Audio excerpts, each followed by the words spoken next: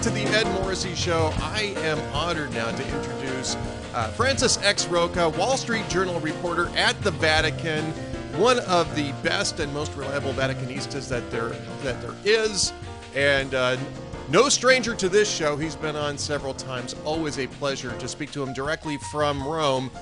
Frank, welcome back to the show. Ed, thank you very much. Always a pleasure and an honor. Well, it's interesting here, and I think that first off, you've got a great piece up right now at the Wall Street Journal. Russia's war rages, putting Ukraine's cultural sites at risk. And I think that this is one of the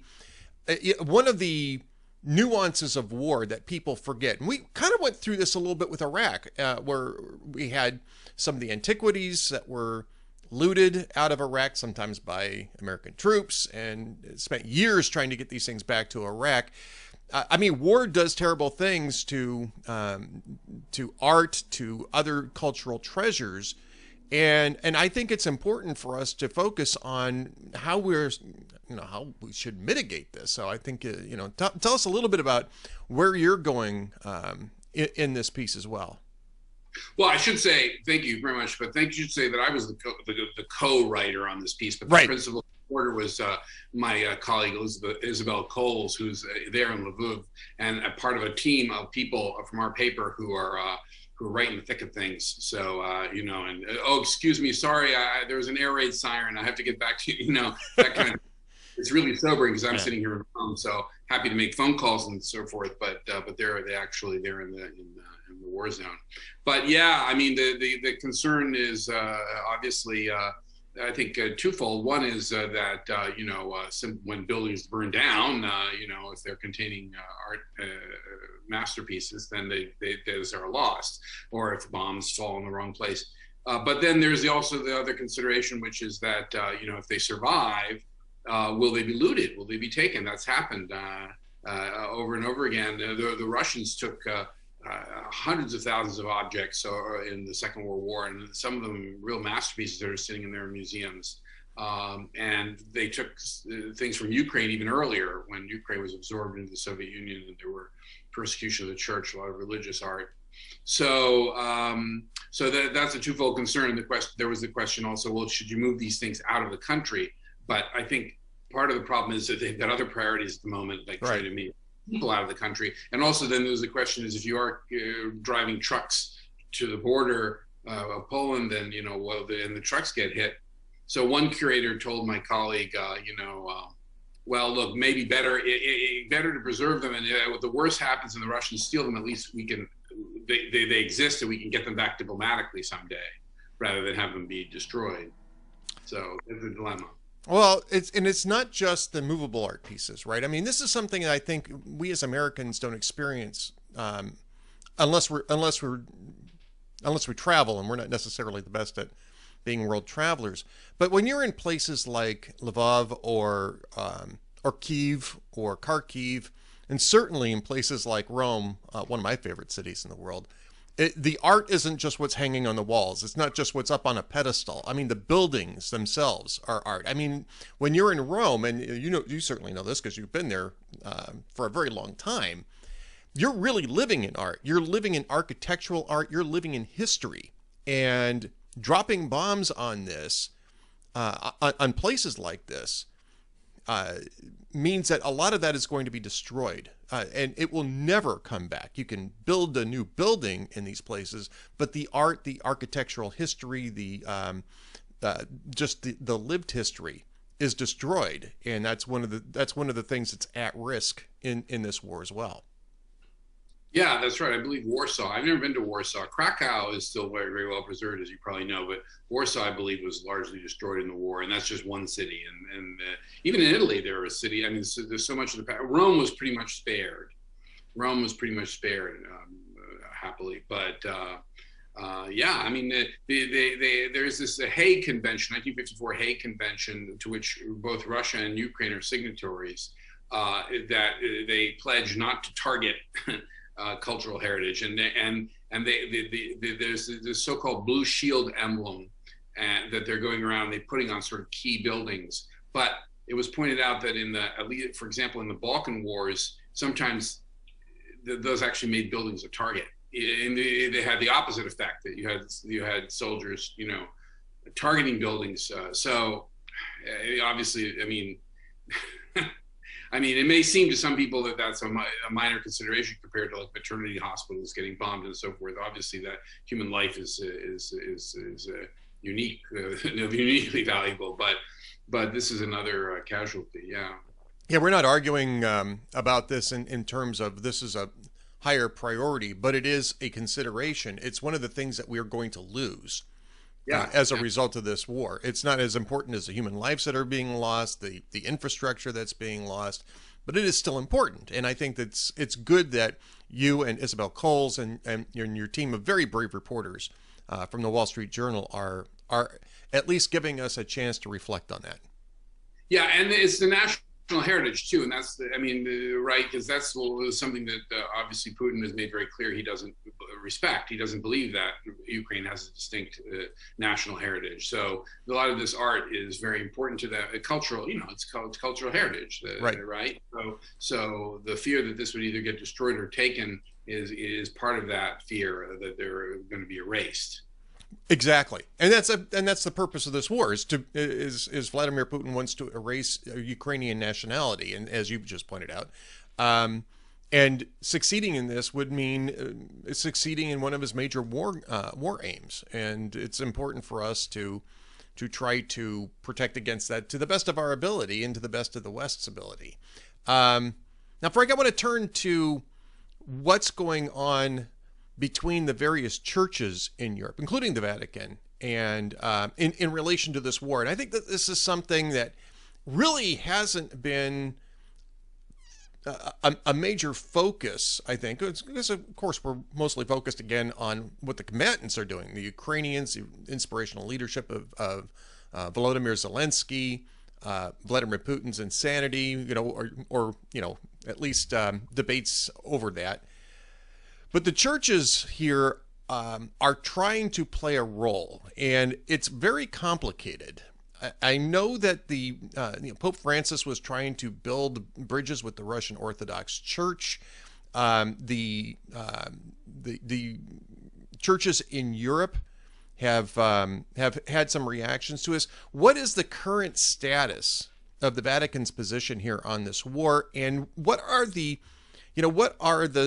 players involved, and how are these interests playing out? Well, I mean, the Vatican's position has obviously been, as you would expect, has been peace, no war. Right.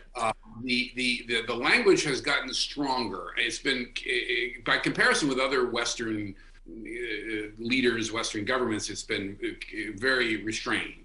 But when the actual invasion happened, Cardinal Pietro Parolin, who's the Secretary of State, who's the second after the Pope, basically, talked about the beginning of military operations on Ukrainian territory or something like that, which is a very bloodless, really kind of understated way of talking about an invasion, which and kind of almost it really echoed the Russian propaganda actually, and the Pope confined himself to talking about war is bad and this is war is a tragic thing, but it could have been, and this is something that the Ukrainians have complained about or in the past about the Pope, is that it could have been a civil war he was talking about, which it could have been. It wasn't necessarily clear that there was one side that was to blame and the other was simply fighting a justified defensive war. And then his language has gotten strong, and then he did a very typically sort of ambiguous and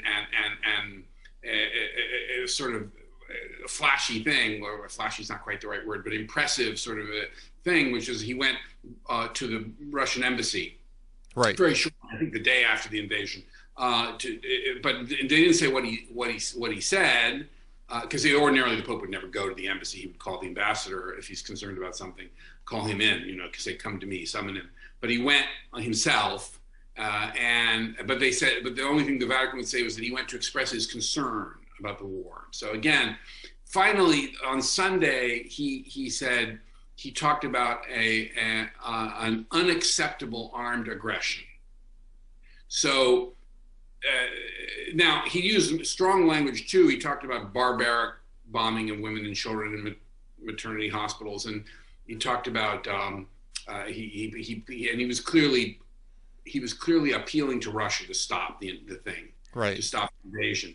So his language is strong, but the closest he got to actually, he sort of, I don't know. I mean, a lot of people are not satisfied yet. Let's put it that way. Yeah. It's still pretty bloodless language compared to the Archbishop of Canterbury or to the other Western political leaders.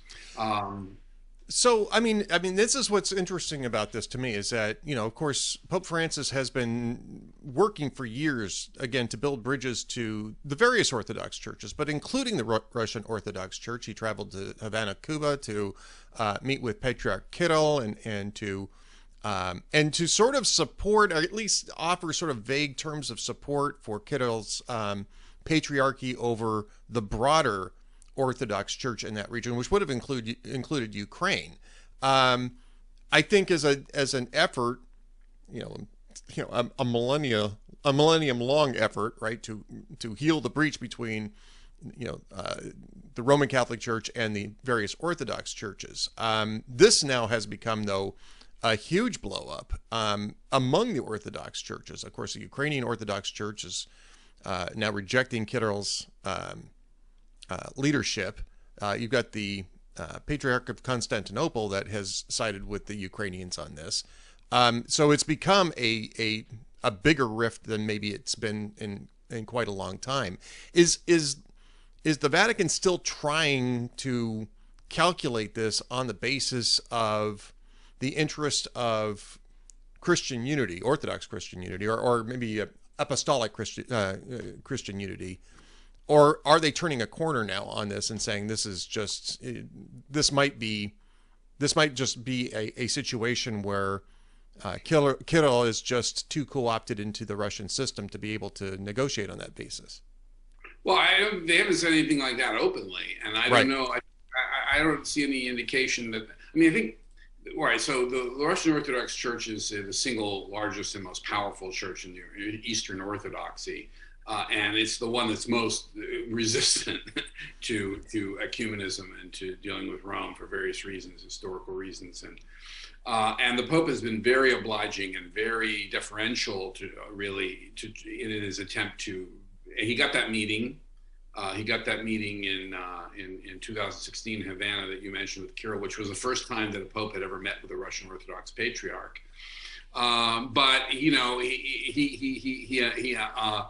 disappointed a lot of Catholics in Ukraine, whose position has historically been very difficult, and because they felt that the statement he signed with Kirill in 2016 both kind of played down the Russian aggression in Ukraine. And remember, the Vatican never spoke out against the annexation of Crimea, actually, either in 2014. But also, it seemed to language that they thought kind of diminished the importance of their own Greek Catholic Church in Ukraine, the church that's been loyal to Rome for centuries, because the Russians really don't like them. I mean, they really don't like their presence. They think it's sheep stealing. It's just so. The head of I'm getting into the weeds maybe, but the head of the Greek or of the Ukrainian Catholic Church said that the Ukrainian Catholics felt betrayed, and the Pope I don't think the Pope was happy about that. I think now you're right. He's in a real dilemma. Because the whole point of all this outreach was ecumenism. But now, if the Eastern Orthodox are fighting among themselves, I mean, Kirill won't pray for Bartholomew, who's considered the first among equals among Eastern Catholic bishops, right? Because he recognized this autonomous, technically autocephalous church in Ukraine. Now still most of the Ukrainian Orthodox are still associated with Moscow officially. But in the recent weeks, we're hearing some of their clergy speak up and saying that they'd like to maybe join this autonomous Ukrainian church. So you're right. I mean, will the popes, if the Pope is seen too deferential to Kirill's sensibilities, will that alienate the other Eastern Orthodox? On the other hand, Kirill is totally on board with Putin. I mean, he has justified this war both geopolitically and culturally. he created a kerfuffle, a little while ago when he said, "Oh, well, look what they're trying to do in Ukraine. The West, they want to have gay pride parades. Right. That's why we're fighting this war." So, which is certainly not Francis's approach to talk to even metaphorical culture wars, not literal cultural wars with bombs, but. So it's a real dilemma. So in other words, I don't have an answer. I don't know what they're going to do, but I would be surprised if he comes out and just criticizes Kirill or explicitly names Russia. How about the rest of the Vatican hierarchy? I know Parolin, Cardinal Parolin had something started speaking a little bit more harshly about the invasion. I'm trying to recall exactly what it was that he said. I mean, it doesn't necessarily have to be coming from Pope Francis in order to get the point made. And are you hearing more about this? And I'm just pulling this up right now while we're speaking, Frank, because I forgot to pull this up earlier. But he says, this was more about Kirill than it was about Russia. And he says, Kirill's words do not favor or promote an agreement. This was after two sermons, right? There was the March 5th sermon in which he justified the war sort of on vaguer terms. Then there was I believe, another sermon on March the 9th that got into what you just mentioned, the whole gay pride parade thing and the decadence of the West. And Cardinal Parolin said that Kirill's words do not favor or promote an agreement. Instead, they risk heightening spirits toward escalation and not solve the crisis peacefully. And that's the same. Yeah. That's a good point. He did say that. He did did distance himself from that, and presumably he was speaking for the Pope. You're right. So I mean, there's a little bit of a at least a brushback pitch, I guess, that the Vatican is sending a signal there, and I think in this might be, and you're a better judge of this than I am. I mean, other ecclesial organizations in Europe have taken a strong stand. I don't want to necessarily say it's a much stronger stand, but a more specific stand about Kirill and calling him out for his support for the war. How important is it for the Vatican to be in alignment with some of these other ecclesial organizations, councils of bishops and that sort of thing, throughout the rest of Europe? Well, that's a good question. I mean, I think, there are people who have complained increasingly. I haven't heard church leaders complaining about the Pope openly, but I'm saying is you do see, people in the press and even people who are very supportive of Pope Francis, not necessarily, just disgruntled conservatives who are sort of reaching for something. Right. Yeah, exactly. Wipe at him, but also just actually people who are very, very sincere, very celebratory of his pontificate, who are disappointed. To what extent that affects their view of him or how it affects his influence, I don't know. I wish I had a better answer. I think if his language continues to get stronger, I think probably. That would be enough. I mean, I don't think that people are going to criticize him. Religious leaders are going to criticize him openly for that. I think their usual way of dealing is very diplomatic with each other, and I think that it's understood that the Russian case is very peculiar because this, the Kremlin and the Patriarchate are so closely connected. I mean, right. So anyway, I don't know that the Pope I don't know that if he feels heat to do that from that end. Well, what do you? So it's sort of like a final thought here. It almost sounds to me like Pope Francis is trying to remain in a position to help broker some sort of peace. And it wouldn't be the first time, that the Vatican has a very long and rich and diplomatic history.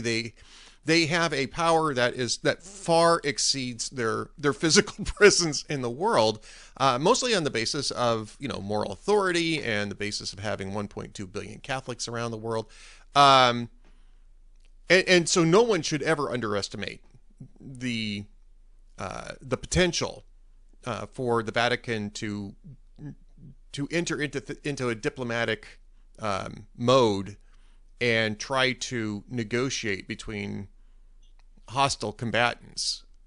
It seems like that's kind of what Pope Francis has been trying to do all along, is to leave the Vatican open as a forum for this. And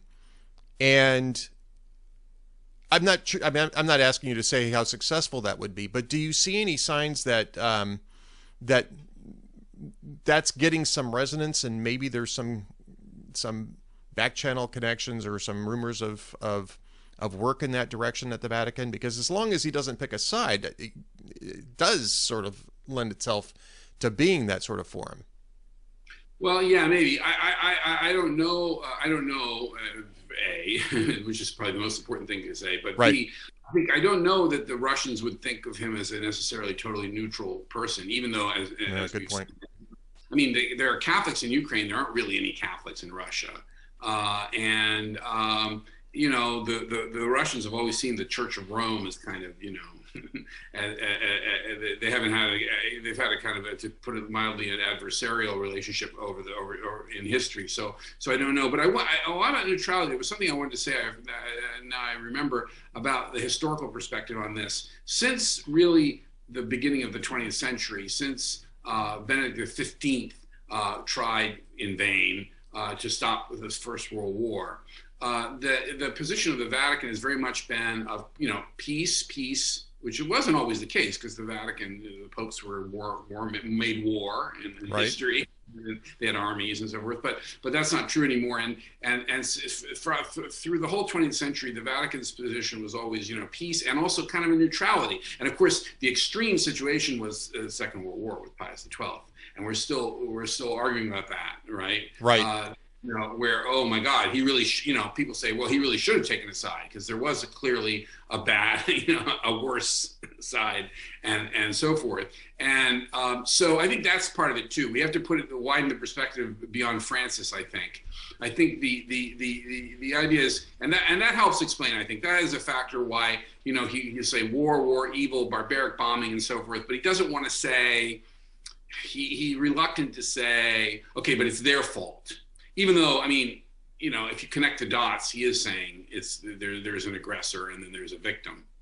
Right. But I think there's also that. There's also this idea that, you know, war is not the solution, and therefore you don't want to take sides and say, okay, well, I want this guy to win and this guy to lose, even though it would obviously be better if one side won than the other. Anyway, I don't know if that helps, but I think that's also a factor which is beyond the precise, particular issues involving Russia. I think that's great. I mean, again, this is, you know, the Vatican is a really interesting and nuanced place, and I think it helps when we see, you know, perspectives that are somewhat different and than our own, and I think that you're right. I think that this is you know, their message for the last century has just been peace, and I think legitimately so. And I think it's an interesting comparison in the end to Kirill, who apparently is championing a war, and that's the reason why you have this dislocation now between the Russian Orthodox, well, at least the Russian Orthodox leadership of the church, and the rest of the Christian church in Europe. Worth noting too is that even some Russian Orthodox clerics, I think it was, last count was close to 300, signed a letter objecting to Kirill's leadership on this. So that's probably worth watching as well. But yeah, although that is true, but my understanding is that a large number, if not the majority of those, are actually outside of Russia. I think so. It was organized by a priest in Madrid, Russian Orthodox priest in Madrid. And a lot, and so it was. That doesn't take away from what their value of what they're saying, but you can see why it'd be a lot harder for people in Russia to do that. Oh, indeed, yeah. Yeah. So, and in many cases, I'm told these Russian Orthodox priests have congregations with lots of Ukrainians. So it's significant, but it's not quite a revolt. It's not like Kirill's clergy is revolting and saying, you know, we're right. Right. Well, that's a good perspective on that too. So I mean, that's something that there's not been a lot of media coverage on this angle. So I mean, to the extent that you've got that sort of insight, absolutely, this is it's great to hear this. And I'm going to try to keep an eye on this. And of course, if you want to keep an eye on all of these things, the best thing to do is to follow Frank on Twitter, francis.x.rocca. I think at francis.x.rocca. Is that correct? There's no dots. It's just, that's right. Francis X Rocca, just all together. Yeah. I'm confusing that, I think, with your. Well, I don't want to say that. I don't want to put that in the open. My email address is public. It's on the website. Oh, well, there you go. Yeah, it's francis.rocca. Yeah. That's true. Yeah, in fact, I'm looking at it now. It's in your Twitter bio. So, yeah. I met journalists who's like, "Oh, I won't give out my cell phone number." I'm like, "You're a journalist. You should want everybody to have your cell phone number." But anyway. Yeah. Buy a personal one. Have a professional one? Buy a personal one. All right. Well, we'll follow him at Francis X Rocca, ROCCA. And of course, if you're not subscribing to the Wall Street Journal, maybe you should do that as well. I subscribe, and I get a chance to read everything that Frank's writing, and you should read everything that Frank's writing. Frank, again, thank you so much for doing this. Great information, and wish you the best in Rome, and we'll hopefully get you back on here lots and lots to talk more about what's going on at the Vatican. Thank you, Ed. All right, folks, stay tuned for more from the Ed Morrissey Show. Coming right back.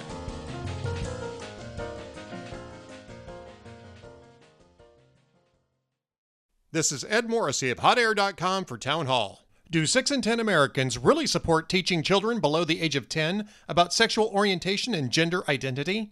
That's what ABC News and Ipsos want readers to believe from its latest polling, but their methodology exposes this as yet another media narrative stunt. By their own admission, the poll oversamples LGBTQ respondents in its too small number of adults rather than registered voters. It appears that ABC and Ipsos polled specifically where they could expect opposition to be strongest, in selected urban areas, as a means to rebuke Florida Governor Ron DeSantis.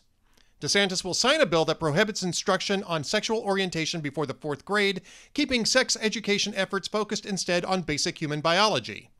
DeSantis appears to have a better sense of parental opinion in Florida than ABC would like you to believe. We all need to watch carefully as media companies cook up surveys, like this one, in order to push a narrative rather than measure public opinion. I'm Ed Morrissey.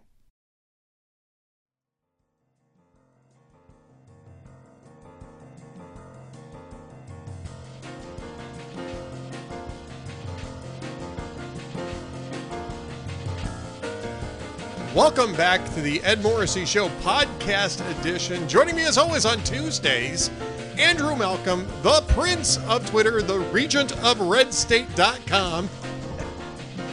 How are you doing? And he's either Statler or Waldorf. I don't remember which one I am, but he's the other one. Well, you're the tall one. Yeah. Okay. So yeah. I'm good. How are you? I'm doing pretty well. You know, I get a chance to do this with you every week, and I don't have to sling Vladimir Putin's hash in these podcasts. We're going to get into lots of different topics here, probably media related and Joe Biden related most of all. But before we get going, I gotta play this clip because it just came up. We're recording this on Monday afternoon. It just came up on Twitter. Now, Vladimir Putin passed a law. And I want to talk to you about journalism in the Putin, in the post-Ukraine era here, because there's another interesting story about that. I'm sorry, go ahead, Andrew. No, they don't have cloture there, I guess. Well, Vladimir Putin passed a law that said you can't refer to the war. It's a special military operation, and you better talk nice about it, or else they're arresting people on the street just for doing, Vox Populi interviews. That even sort of kind of dissented, in some cases not even dissent from this. But I got to play this one clip. This is from Channel 1 News, and the person you're going to see holding up a sign here is actually a producer at Channel 1. This is an official state media channel. Let's go ahead and just move over to that, and I'll go ahead and click play. Подчеркнул, надо усилить сотрудничество в рамках союзного государства, а на совещании в правительстве обсуждали, как сохранить доступность лекарств. So, yeah, the sign there behind the presenter, Andrew, and Andrew didn't get a chance to see this, but the sign behind the presenter said, "No war, This is propaganda. You're being lied to. It is probably not anyone's big surprise that her very next appearance was at the local Russian police station, where she's about to be prosecuted, apparently, for that for that editorial comment in the middle of the Channel 1 news. Andrew, I mean, this is they're playing for keeps over in Russia. Oh yeah. Yeah, well, you know, we bitch and vetch about the American media, but the fact is, as bad as they can be at times, it's much better than in other places. And we talk about tyranny here, but there's no tyranny like in other places. It just yep. Doesn't even, it's not even in the same ballpark. When I was covering Asia back in the 70s, it was a dictatorship in Korea. Park Chung-hee, the former general, and they had secret police following me. And well, they weren't so secret if I could see them, but and who I talked to, and then they would go and try to intimidate cab drivers not to take me. There were guys jailed for dissent. And one of the dissenters that I would meet with in the evenings and talk to him about life in Korea, he said, look, don't let happen in your country what we do here. Make sure you vote. And I always vote anyway, but it's a good warning. You know, I mean, we take it for granted, but we have it very, very good and very, very safe. With all the problems and all the anger and dissent, we should appreciate what we have. And this is a prime example of what they don't have. Well, yes. And, you know, exactly. And we should be thankful that we can actually do stand-ups in the street and talk to people who dissent. I mean, I don't like violence, and I don't like people who break the law to demonstrate. But I actually really like the fact that you can demonstrate legally here without any repercussions. And that's something that, as you can see from some other clips that are floating around today out of Russia, that, I mean, they have cops standing around looking for somebody talking into a camera to arrest. And they're arresting people just as soon as they start talking into cameras. And that is actually a pretty good reminder of how fortunately we still have it here in the United States. Now, at the same time, you know, New York Times, the Washington Post, both reported over the last 24 hours that there's been a sort of a mass exodus coming out of Russia, right? Because people are afraid that they're going to get conscripted. People are afraid that they're going to close the borders. And they're trying to get out with whatever they still have left before that disappears as well, Andrew. And that includes a number of journalists that had been working for independent channels. They're setting up in Latvia, I think it is, either Lithuania or Latvia. And their mission now is to try to reconstitute these Russian language channels in a way that they can reconnect to their consumers in Russia. And this kind of takes us, everything in this crisis is taking us back to the Cold War. It's a return to the Cold War. Yeah, yeah. But I mean, this was one of the big issues in the Cold War, is how do you get non-propaganda to Russians so that they know exactly what's going on. Here you've got, you know, Russians that are trying to do this, and at least as far as I've seen so far, I haven't seen a whole lot of efforts to bolster Voice of America or Radio Free Europe, if the latter even exists. I know Voice of America does. I mean, have you heard anything about this? Yeah, RFE does. Yeah, yeah. Well, funny you should ask me, Ed. A number of years ago, I did my master's thesis on the problems of reporting from communist Poland. And that in those days, it was behind the Iron Curtain. And for Western correspondents to be there, and how they were followed and attempted intimidation and their sources and so on. So this is not a new phenomenon coming out of Moscow, unfortunately.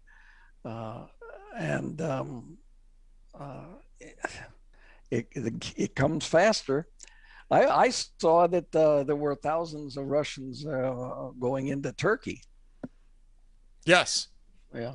Yeah, Istanbul specifically. And that's a fairly easy trek to make. right? I mean, if you're coming out of southern Russia, it's fairly easy to get into Turkey.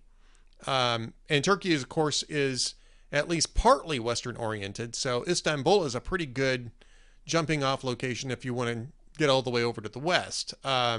Turkey is also a NATO member. It is also a NATO member. And the New York Times said there's probably uncounted thousands that are escaping to other parts of Central Asia that we just don't have a good, finger on that pulse. But just get back to your master's thesis in Poland. I mean, we've seen some of maybe we've sort of refreshed our memory here on how difficult it is, even if you get people to listen to these broadcasts, how difficult it is to get around the propaganda. And I think we've talked about this before, but I'm a big fan of William Sharer's books about World War II. And there's two books that he did in particular. One, of course, The Rise and Fall of the Third Reich, but the other is Berlin Diary. And in both of these, but especially in Berlin Diary, he talks about the fact that how much in the bubble he was in with Nazi propaganda. And even though he was entirely skeptical of anything the regime had to say for good reason, how much of it still informed his thinking. And so, I mean, what did you discover while you were doing this master's thesis? Well, the attempted intimidation, they wouldn't give me a visa to go to Poland. The communist Poles in those days.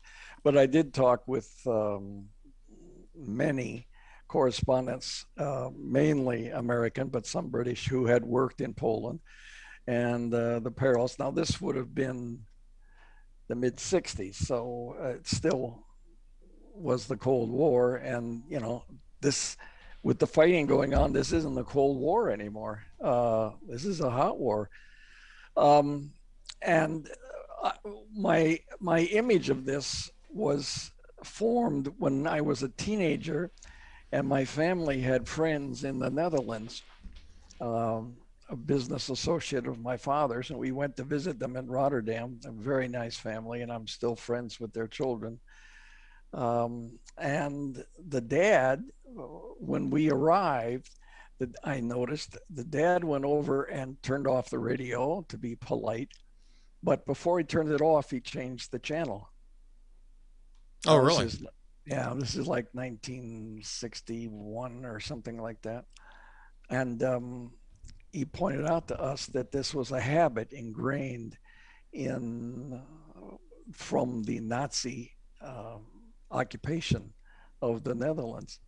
The Gestapo would come into the house to look around and look for anyone suspicious, and they would go over and put their hand on the radio. This is the old days when radios had tubes in them. And if they felt it was warm, they would turn it on and see what station it was on. And you would get arrested if it was not on a German station. Yeah. So to that day, what would have been like 16 years after the end of the war, he still instinctively changed the channel to a German station. And I thought that was, for a teenager, I was very impressed with that. Well, it's impossible if you have been a teenager in 1961 because you're only 38 years old. So, that's true. That's true. Well, yeah. Well, time flies. Time does fly. It does fly, especially when we're doing these podcasts. But I think what's interesting, though, is how much it comes back around again. And we're seeing that right now. And I don't think that anybody, well, certainly before 2014, but I don't think anybody even really thought in 2022 that you'd be seeing really the Sovietization minus the communism of Russia at this late date. I think that people figured that the oligarchs would have too much sway over Putin, that they wouldn't want to have their business interests damaged. And that may still wind up being true. But in the meantime, we're really going back in Belarus and in Russia to that very same kind of abrupt media Iron Curtain. Absolutely. And it's scary. What's also scary was this poll that came out, got overlooked for a week or so, but showed that only half of Americans would would be willing to fight for America if we were invaded. Right. The other half would flee. Good grief. What a sad comment on our education system that that we don't teach the patriotism and the national spirit apparently sufficiently. I called that the Red Dawn question. You know, Yeah. Cam Edwards and I were having this sort of like this lengthy debate over like the last 2 or 3 weeks on the on the VIP Gold chat about Red Dawn because I've always thought it was a ridiculous movie. And I know that I'm firmly in the minority on that opinion, but I said, you know, the thing is that as ridiculous as that was for Americans, Ukraine's really going through a Red Dawn moment right now. Yeah. And I mean, that's a legit thing for them. But the difference is, of course, is that I don't know how you calculate the lines of communication that will allow a large army to invade the United States, you know, by surprise, right? unless you're thinking that it's Mexico and Canada that are doing it, which, you know, I guess is possible, I think. But, you know, the Russians and the Cubans don't make a lot of sense. Neither does China, and especially not North Korea, which was the setup for the remake that was made because, you know, you can't show China being bad guys if you make a Hollywood movie. What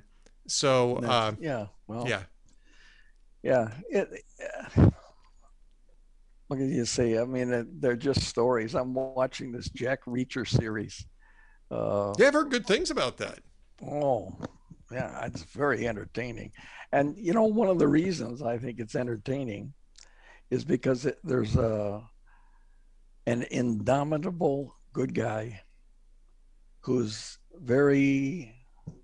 he doesn't talk much, but you can't beat him up. Now, I suppose you could shoot him, but that hasn't happened yet. We're only a few episodes in, but so whenever he comes, like Arnold Schwarzenegger, whenever he comes up against a confrontation, you have the comfort of knowing he's gonna win. Yeah, it's sort of like Chuck Norris, right? Chuck Norris, Arnold Schwarzenegger, Rocky. Rocky had to go way down before he came back up. That was the appeal, the comeback. Americans are suckers for comebacks. Comebacks and redemption stories. Comebacks and redemption stories. Underdogs. Oh my goodness. Yeah.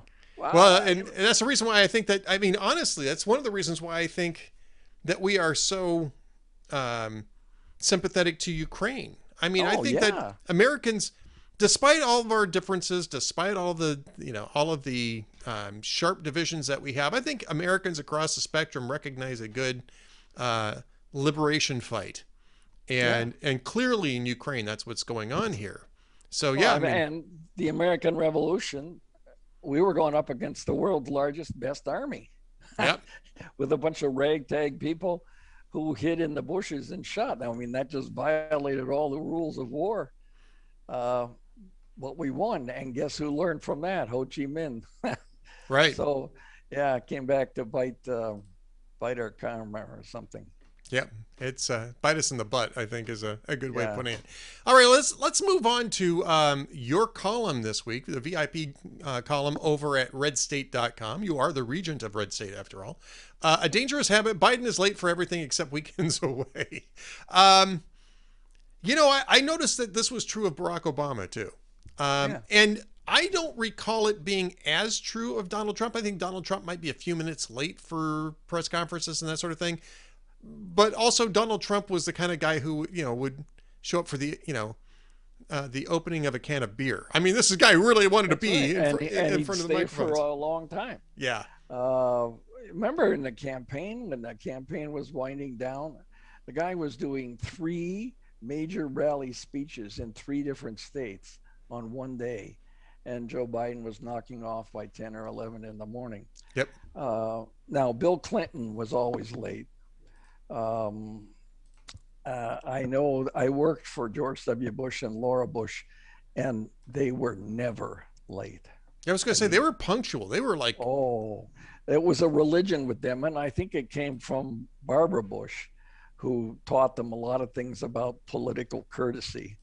For instance, when I would campaign with Laura Bush, and we would be in a small, like I remember being in Clear Lake, Iowa. Remember, and that's where the Big Right. Bopper died. So, and we took off from the same airport, but we would have a day of campaigning at people's houses and at Rotary clubs and whatever. And when the plane took off, it was my duty to give Mrs. Bush a list of people that we owed thanks to for that day. And on the way to the next stop, she would be writing hand notes or thank you notes in her own handwriting and addressing the envelopes. And they would be mailed by night of that day. Personal thank yous. We were in Council Bluffs one time, and Secret Service drove up to the door. It was 5 minutes early, and she said, no, I have to drive around the block. If we show up early, they'll be embarrassed because they won't exactly be ready. You could never be late, but you also couldn't be early. So we drove around a couple of blocks, came back, and according to Mrs. Bush's watch, boom, we were at the door on time, and the people were ready then to meet us. And they they remarked to me, some of the people later, that Bill Bradley had used that same venue the previous day, and he was over 2 hours late. It was winter, so a lot of people were waiting in the cold. And I mean, I'm not like Barbara Bush, obviously, but if you want to ask somebody for something as sacred as their vote, and you show up 2 hours late and go, listen, I'm so important, I'm late, but you have to understand. No, I'm sorry, it doesn't work. I wouldn't have waited 2 hours if I was a Bill Bradley supporter. So, yeah, it's just common courtesy. Yeah, and it works. Well, I think it's it's part of that. It's that part of retail politics that I think a lot of politicians, candidates miss, right? Oh, and yeah.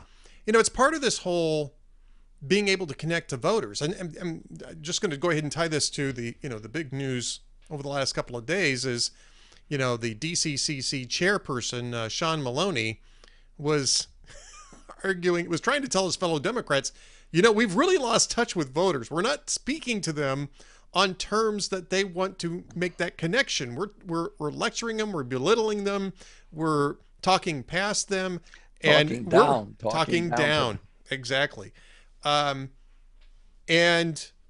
needless to say, that warning didn't get a whole heck of a lot of cheer from the Democrats, congressional Democrats, on their retreat this weekend. But I mean, it really is the truth. They'll get their butts shot off. One of my favorite tweets, it's an evergreen, is the one that comes out that says, "I'm determined to work and be less condescending to people." Parentheses, that means talking down to people. I resolve to treat people as though they're intelligent. That includes you unwashed out there. I'm gonna pretend that. Yeah. Well, I mean, there's that that apocryphal quote that's been attributed to Samuel Goldwyn. That's clearly not. I mean, it's clearly apocryphal. So probably joking in the first place, but where he says sincerity is the key. Once you've got that, you can fake anything. So if you can't fake, you can fake. Yeah, exactly. And he's also the one who's supposed to have said he had a movie that was a bomb, and they asked him what happened, and he says, "Well, if people don't want to come, you can't stop them." Right. I love little twists like that. I mean, it's great. The hell out of me. But I mean, this is part of the problem with Joe Biden. It's not that he's just showing up late, right? It's that his message is way off. He's late. He was 2 hours late. 2 hours late for a news conference at NATO last summer. Okay, right. He showed up late for that infamous meeting with Boris Johnson was chairing, and he started to make a point that they'd already covered, and Boris Johnson bluntly cut him off, which I think is good. But those people who were always chronically late, they never learn the lesson. They think they're too big for that. But Biden was late to detect there was a new variant in the Delta variant. Remember last summer? Right. Yep. They were late on that. He made the Afghan exit late. It was set by Trump, negotiated to be in April, which is before the peak fighting season starts. Biden postponed it to September 11th for some silly symbolic reason. And then he got so much criticism, he backed it up into August, which is the peak fighting season. And here comes the Taliban storming across the country. He rejected the general's advice that you're going to need 2,000 or 3,000 guys to monitor an evacuation. He ordered everybody out. Then they ordered 3 times as many people back in. They had to. He said he'd stay, but he didn't. He's late on just about everything. And they're consequential. He's late to send lethal arms to Ukraine. He stopped Poland from sending MiGs to Ukraine. He was late on the sanctions, right? I mean, he was dragging butt on the sanctions. I mean, Europe was ahead of him on these things, and you'll hear people in the media, and I want to get to another media story, by the way, before we get to the end of the podcast today. But you'll hear people in the media say, "Well, it's good because it's showing that he's gathering a consensus, and Europe has to lead on this issue, and it's good that Joe Biden's letting them lead." It's like, not really. No, I mean, what's the point on that? I mean, we wanted to get them contributing, but it's American leadership that really should be out front here, if for no other reason to protect these same allies in Europe. The same ones who came to our rescue with Article 5 when we were attacked and went into Afghanistan to get back. He's late. When have sanctions ever worked? They don't. They don't change behavior. They make people suffer, the regular people. But guess what? Kim Jong-un is not doing without champagne because of the sanctions. And Putin isn't doing without anything. Any Russian that still has a bank account in the United States deserves to lose it. I mean, come on. Right, yeah. Let's get serious about this. So all their money is in Cyprus. They moved all their boats to Spain and what have you. By the way, Ed, I think I'm going to become a Russian oligarch because they have nice boats. Yeah, I've noticed that. They got really cool boats. I want to be a Russian oligarch when I grow up. I've got 3 choices now in front of me. When I grow up, I either want to be a Russian oligarch, a left-handed relief pitcher, or a place kicker in the NFL. Yeah. Those are my. Now there's some pressure. Oh boy, yeah. Well, there's a lot of pressure, but your uniform stays clean. You could play for 25 years. Remember when I was a kid, and the Cleveland Browns were champions.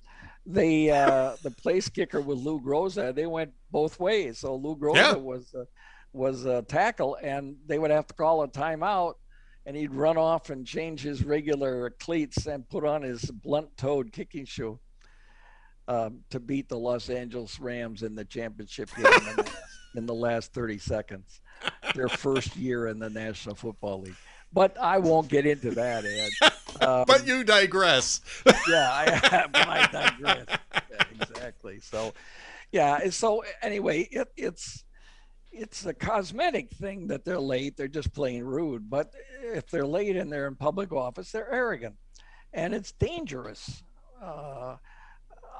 Do you have any confidence? I sure don't, that they're preparing for a Chinese attack on Taiwan. No confidence whatsoever. They'll be late. They'll be caught with their pants down on that too. Yep. And they'll try to cover it up, change the subject. It's disturbing that we have a guy who doesn't feel the normal strictures of a leader. He's not a leader, and he's a reactive president, reacting to things all the time. And he thinks, well, look, I had the withdrawal from Afghanistan. Well, but only after you screwed it up royally. So anyway, that's what the column was about, and I thought it was time to point out punctuality has, or lack of it, has a price. It does. I want to ask you one real quick question before we get on to the jokes of the week, because that's always the fun part of this show. But but did you happen to see that ABC News poll on the that is related to the bill in Florida about restricting sex education to basic biology for pre to 3 kids in school, below 3rd grade and below. So ABC News has this poll. ABC News Ipsos has this poll, right? And it says only 6 of 10 Americans oppose this bill that is being passed in Florida. And then you go down about halfway through the report, and it says, by the way, this poll oversampled LGBTQ respondents, which we've modeled out. It's like, well, wait a minute. Oh, by the way, 59% of the non-LGBTQ respondents also oppose this. It's like, well, first off, how do you get an oversample of LGBTQ, right? Because the only way to do that, the only way to do that is to either identify the respondents you want to ask, or probably more likely, they limited the pool to places where they could be reasonably sure of a robust LGBTQ response. Yeah. So you're looking at urban centers, probably cities like San Francisco, Seattle, Portland, New York. Wow, come on, Ed, that wouldn't skew things, would it? Not at all, And also it was a national poll of 622 adults, not registered voters. 622 adults. I mean, this is a dumb poll. It's a completely unreliable model. But I mean, this is media polling is sometimes designed to serve a narrative rather than to actually take the temperature. Exactly. To fit. And so much is molded to fit a narrative. I remember back in Watergate, the editors at the New York Times said, well, we want to go out and find out what small town America thinks about Watergate and Nixon. And I said, okay, well, what do you want the story to be about? And they said, well, what do you mean? I said, well, you want it that they support him or that they don't like him? And they said, oh, well, and I said, because if they want him to support him, I'll go to Nebraska. If you don't, I'll go to Madison, Wisconsin. You could, these things. So anyway, I went to Hastings, Nebraska, but that's a long time ago. It's only yesterday, actually. And speaking of which, now it's time to get to the jokes of the week. Our late night contributions to lightening the mood here. That's right, to lightening the nation's mood. Let's see. These are all replays. These are brought back from previous late night shows. Seth Meyers said that chocolate maker Hershey is reportedly expecting to cut its global workforce by about 15%.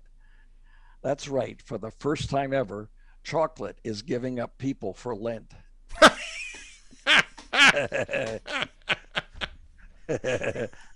I like that one.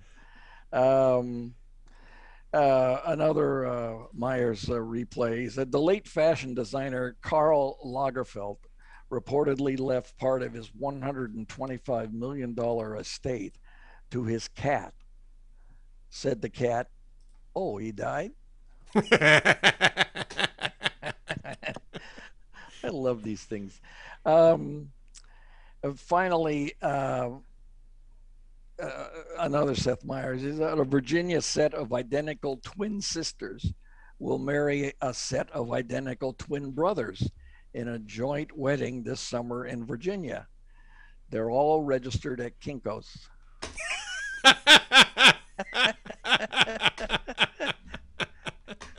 Well, there you go.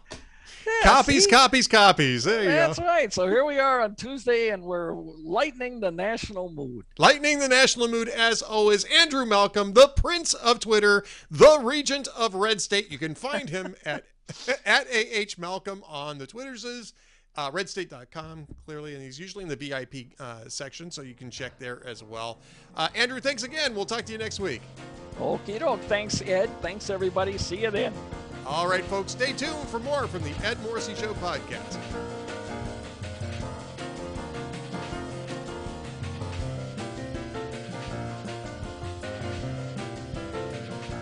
Welcome back to the Ed Morrissey Show podcast edition. Joining me today to talk about what's going on in Iran with Russia and Rob Malley. What a name that I thought we might have put behind us about a dozen years or so ago. But no, that's not the case. And David Harsanyi is here to talk to us about that. He wrote a great piece over at National Review, one of my favorite places on the web, by the way. That's apart from, of course, all the town hall stuff. David, I have to go with the town hall stuff first, but National Review is right up there. That's where the fishnagels come from. So yeah. So nationalreview.com, and you're also on Twitter, right? Is it at David Harsanyi? Is that correct? Yeah. Yeah, right. At David Harsanyi, my full name. Harsanyi. All right, and David, now, Rob Malley is a name that people who have been paying attention for a while would recall, I think, from 2008 and 2009, because this was the guy who was on Barack Obama's campaign initially. He was a campaign advisor for Barack Obama until it came out that he was meeting with, or he had met with, Hamas, which is a designated terror group. And Barack Obama had to sort of dump him from the campaign, only to rehire him after he won the election. But he ran into a lot of resistance in terms of what he was trying to do back then. And I'm not sure how much he was able to actually affect. Now he's suddenly back in the Biden administration. How did that happen? Well, I should mention that he was kicked off the the Obama team in 2008, but met with Hamas again in 2010 with a bunch of, Malley types, right? Who believe that Hamas is the key to negotiating peace in Israel.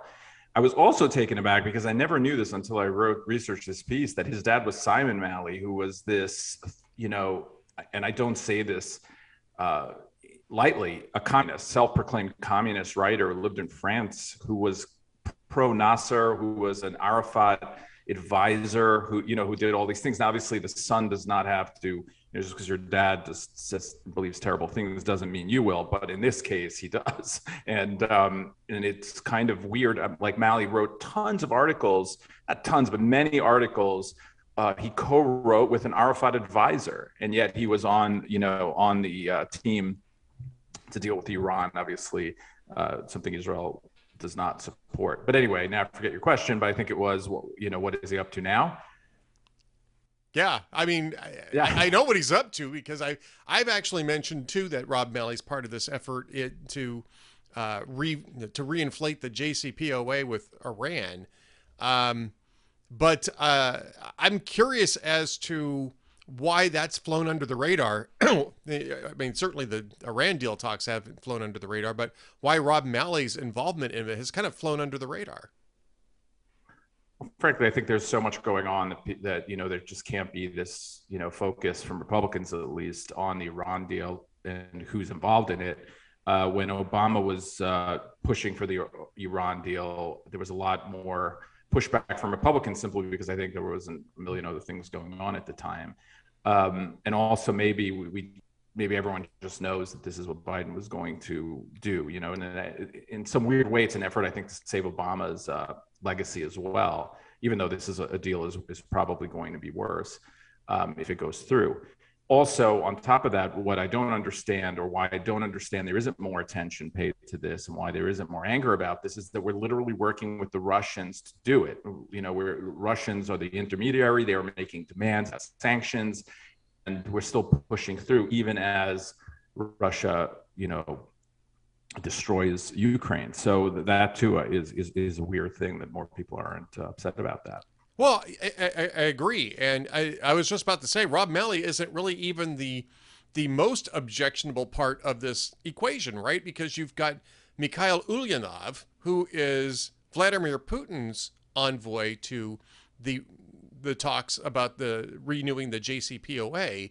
And at the same time, when Putin is invading Ukraine and threatening NATO with nuclear drills, you've got the Biden administration apparently taking direction from Ulyanov, to the point where Ulyanov, in speaking with reporters in English, was bragging about how all the big wins that he was getting for Iran with the help of his partners from China, at the expense of the United States. I mean, this is, it's almost a parody. We saw this with Obama. There was literally nothing that we won't give Iran to get this deal done. I mean, we essentially allowed them to do what they wanted in Syria. We sent them pallets of cash as a ransom, essentially, for people they were kidnapping. We let them demean our military and our soldiers. We let them kill our soldiers, 600 of them or more in Iraq, according to the Obama administration, were dead as a direct result of what the Iranians were doing. And yet we ignored all that just to sign this deal, which essentially gives them, at least I believe, a glide path to almost getting nuclear weapons that will make it very easy for them when certain things sunset to do it. And then you will have a country like Russia. Well, the reason we can't do anything about Russia is because it's a nuclear power, and it's pretty clear to anyone. Now imagine Iran is a nuclear power in the Middle East. And this is what I think John Kerry, I mean, this is just something I feel. There's no like hard evidence about this, but I feel there are a lot of people in the Obama administration and now the Biden administration that want a counterweight to Israel in the Middle East, a nuclear one. And that's why they're perfectly happy with Iran heading in this direction. Well, David, I mean, I think it's even beyond that too. I think that they're actually trying to counter the wise policy of Donald Trump. And I'm not the biggest fan of Donald Trump, but the Abraham Accords was a smashing success for the United States. He got the Sunni states to start normalizing relations with Israel on the basis that that they needed a united counterweight in the region against Iranian expansion. And, and Iran's been pursuing an encirclement campaign against the United Arab Emirates and Saudi Arabia for several years. The Houthis in Yemen, Hezbollah in Lebanon, Assad in Syria. I mean, all of these are a larger strategy, which, and again, I have my doubts that this administration could recognize a strategy if it bit him in the ass, so to speak. Sorry for being blunt. But I mean, it's clear that Iran has this encirclement strategy around the major Sunni powers. And Biden seems to be jumping on the side of the Sunnis, or excuse me, of the Iranians against the Sunnis. And that came up this week. I mean, the consequences of that came up this week because Biden went to Saudi Arabia and UAE and asked to start talking about increased oil production. They basically told him to pound sand. They're not going to talk to him. I mean, they didn't answer the call of the president of the United States, and yet they spoke to Putin the week before. That's incredible. People from Saudi Arabia is an ally of ours, and they're not answering the president's call, and it's because of what he's doing with Iran, because he's taking the Houthis and others off terror lists, because he's essentially going to give Iran what it wants. He's going to turn, I mean, in an inadvertent way. I mean, Obama pushed together Israel and the Sunni, in the Gulf states, but he's also inadvertently, Biden is going to push Saudi Arabia to get nuclear weapons itself. We're going to have a nuclearized Middle East, and that's not, who knows where that leads, right? So that is also dangerous, and it's incredible that we can't rely on the Saudis to give us more oil when we need it. I mean, an economic, we might be headed towards a recession. Obviously, it's going to be huge, inflationary pressures. So, yeah, it's a disaster of foreign policy. I mean, everyone keeps saying, "Oh, but Biden rallied all the allies together." Well, not the oil-producing allies we actually need to help us. So they don't count the Gulf state as allies, and they don't, frankly, even count Israel as an ally very much anymore in the Democratic Party. I don't think. Well, I think you're right, and I think that this is a great example or a great demonstration of the value that they place on Israel's alliance, and for that matter, Saudi Arabia's alliance. I mean, Joe Biden went into office talking about how he was going to turn Saudi Arabia into a pariah state, and I mean, based on the Khashoggi murder, which is certainly despicable and is a stain on the Saudis to this day, and they're still not accounting for it. So I mean, that criticism is not illegitimate, but if you're going to make the Saudis a pariah state, as Joe Biden did, then you have to look at strategically, what does that mean? How do you compensate for the for the loss of that ally in the region? And not just in terms of the regional politics there, but in terms of your domestic politics, in terms of energy production. And, there was all this Biden's apologists were out there saying this is awful. We should cut off arms sales to Saudi Arabia. We should throw out their ambassador, all sorts of different things. And I mean, my answer to that was, what did they expect to have happen? Yeah, it's not great to deal with the Saudis, but unless you're willing to produce all of our own oil and especially have it remain scalable in times of emergency, you're going to need to deal with people who can produce. I just, again, a strategic. Yeah, I mean, you on one hand, you're inhibiting production, right? I mean, from day one, that's what Biden did. I mean, they keep pretending, oh, there's nothing that can happen in the next few months. All right, fine. I mean, how about the next price shock or whatever? I mean, he has no interest in doing that. He's obviously worked against it. But more than that, it doesn't make sense. The Khashoggi murder, unjustified and terrible. But the murder of 600 Americans doesn't seem to bother anyone. And the Iran deal at the same time, we're going to Venezuela to try to get oil from them, or frankly, allowing lifting Trump-era sanctions on Russians sending oil to Europe. So this idea that we're fighting for democracy and then going to Iran and empowering Venezuela potentially, it doesn't really make sense. And it just shows what hypocrites they are. I mean, they favor Iran over Saudi Arabia because of Khashoggi and other things that bother people within the Beltway, and that's fine. I don't, it's a petro theocracy, that right. I wish wasn't the way it was, but the world is the way it is, and we can't just change it because we tweet, we hashtag about it, and if you're not going to make sure that your relationship with the Gulf states is strong, then this is what's going to happen. It's OPEC plus now. Russia has a big say in what happens with OPEC. We have almost no say. So, yeah, I mean, listen, people talk about energy independence. I don't think when you have a fungible commodity, it's never going to be completely that way, but you can do a lot of things to alleviate their power over us. And literally every climate bill is about making gas and oil and energy in general more expensive here. So why are we pretending that that's not what they want to do? That's what Democrats want to do. I mean, it's just a fact. Right. And you, in fact, you wrote about this in a separate piece this week. Let them drive Teslas, because this was, the original response to the high gasoline prices prior to the invasion of Ukraine. At which point it became Putin's spike, right? And all of a sudden the messaging was, oh, this is Putin's spike. It's Putin's inflation. But prior to that, it was like, well, we know gas prices are going up, but hey, if you drove a Tesla, you wouldn't care. As though the energy that powers Teslas is completely disconnected from the price of fossil fuel. It's absurd.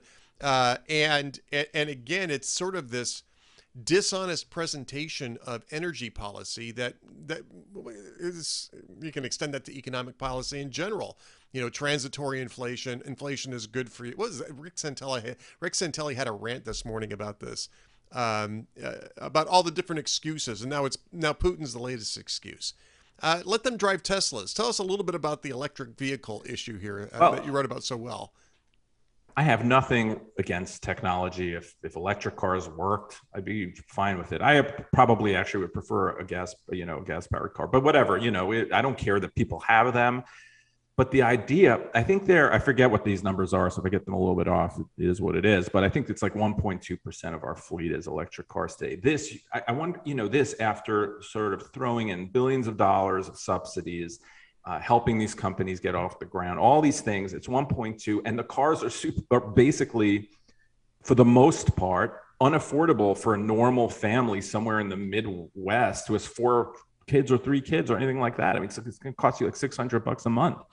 And why get rid of the car you have? But it's just so immature and stupid. I can't even believe we have to talk about it. I mean, you have 280 million cars out there. What are you going to do? How quickly can you replace that fleet? How quickly can you replace the entire infrastructure of how we how we power our vehicles? I mean, this could take decades to do, even if we wanted to do it. I'm pro gas. I think it's the most portable, most efficient, and cheapest energy we have. So I don't even know why we have these conversations. But I just quickly want to say, I mean, this has nothing to do with market forces, right? No one's like, there's not a huge clamoring for electric cars. This has to do with the government and technocrats within it telling us what we're going to drive.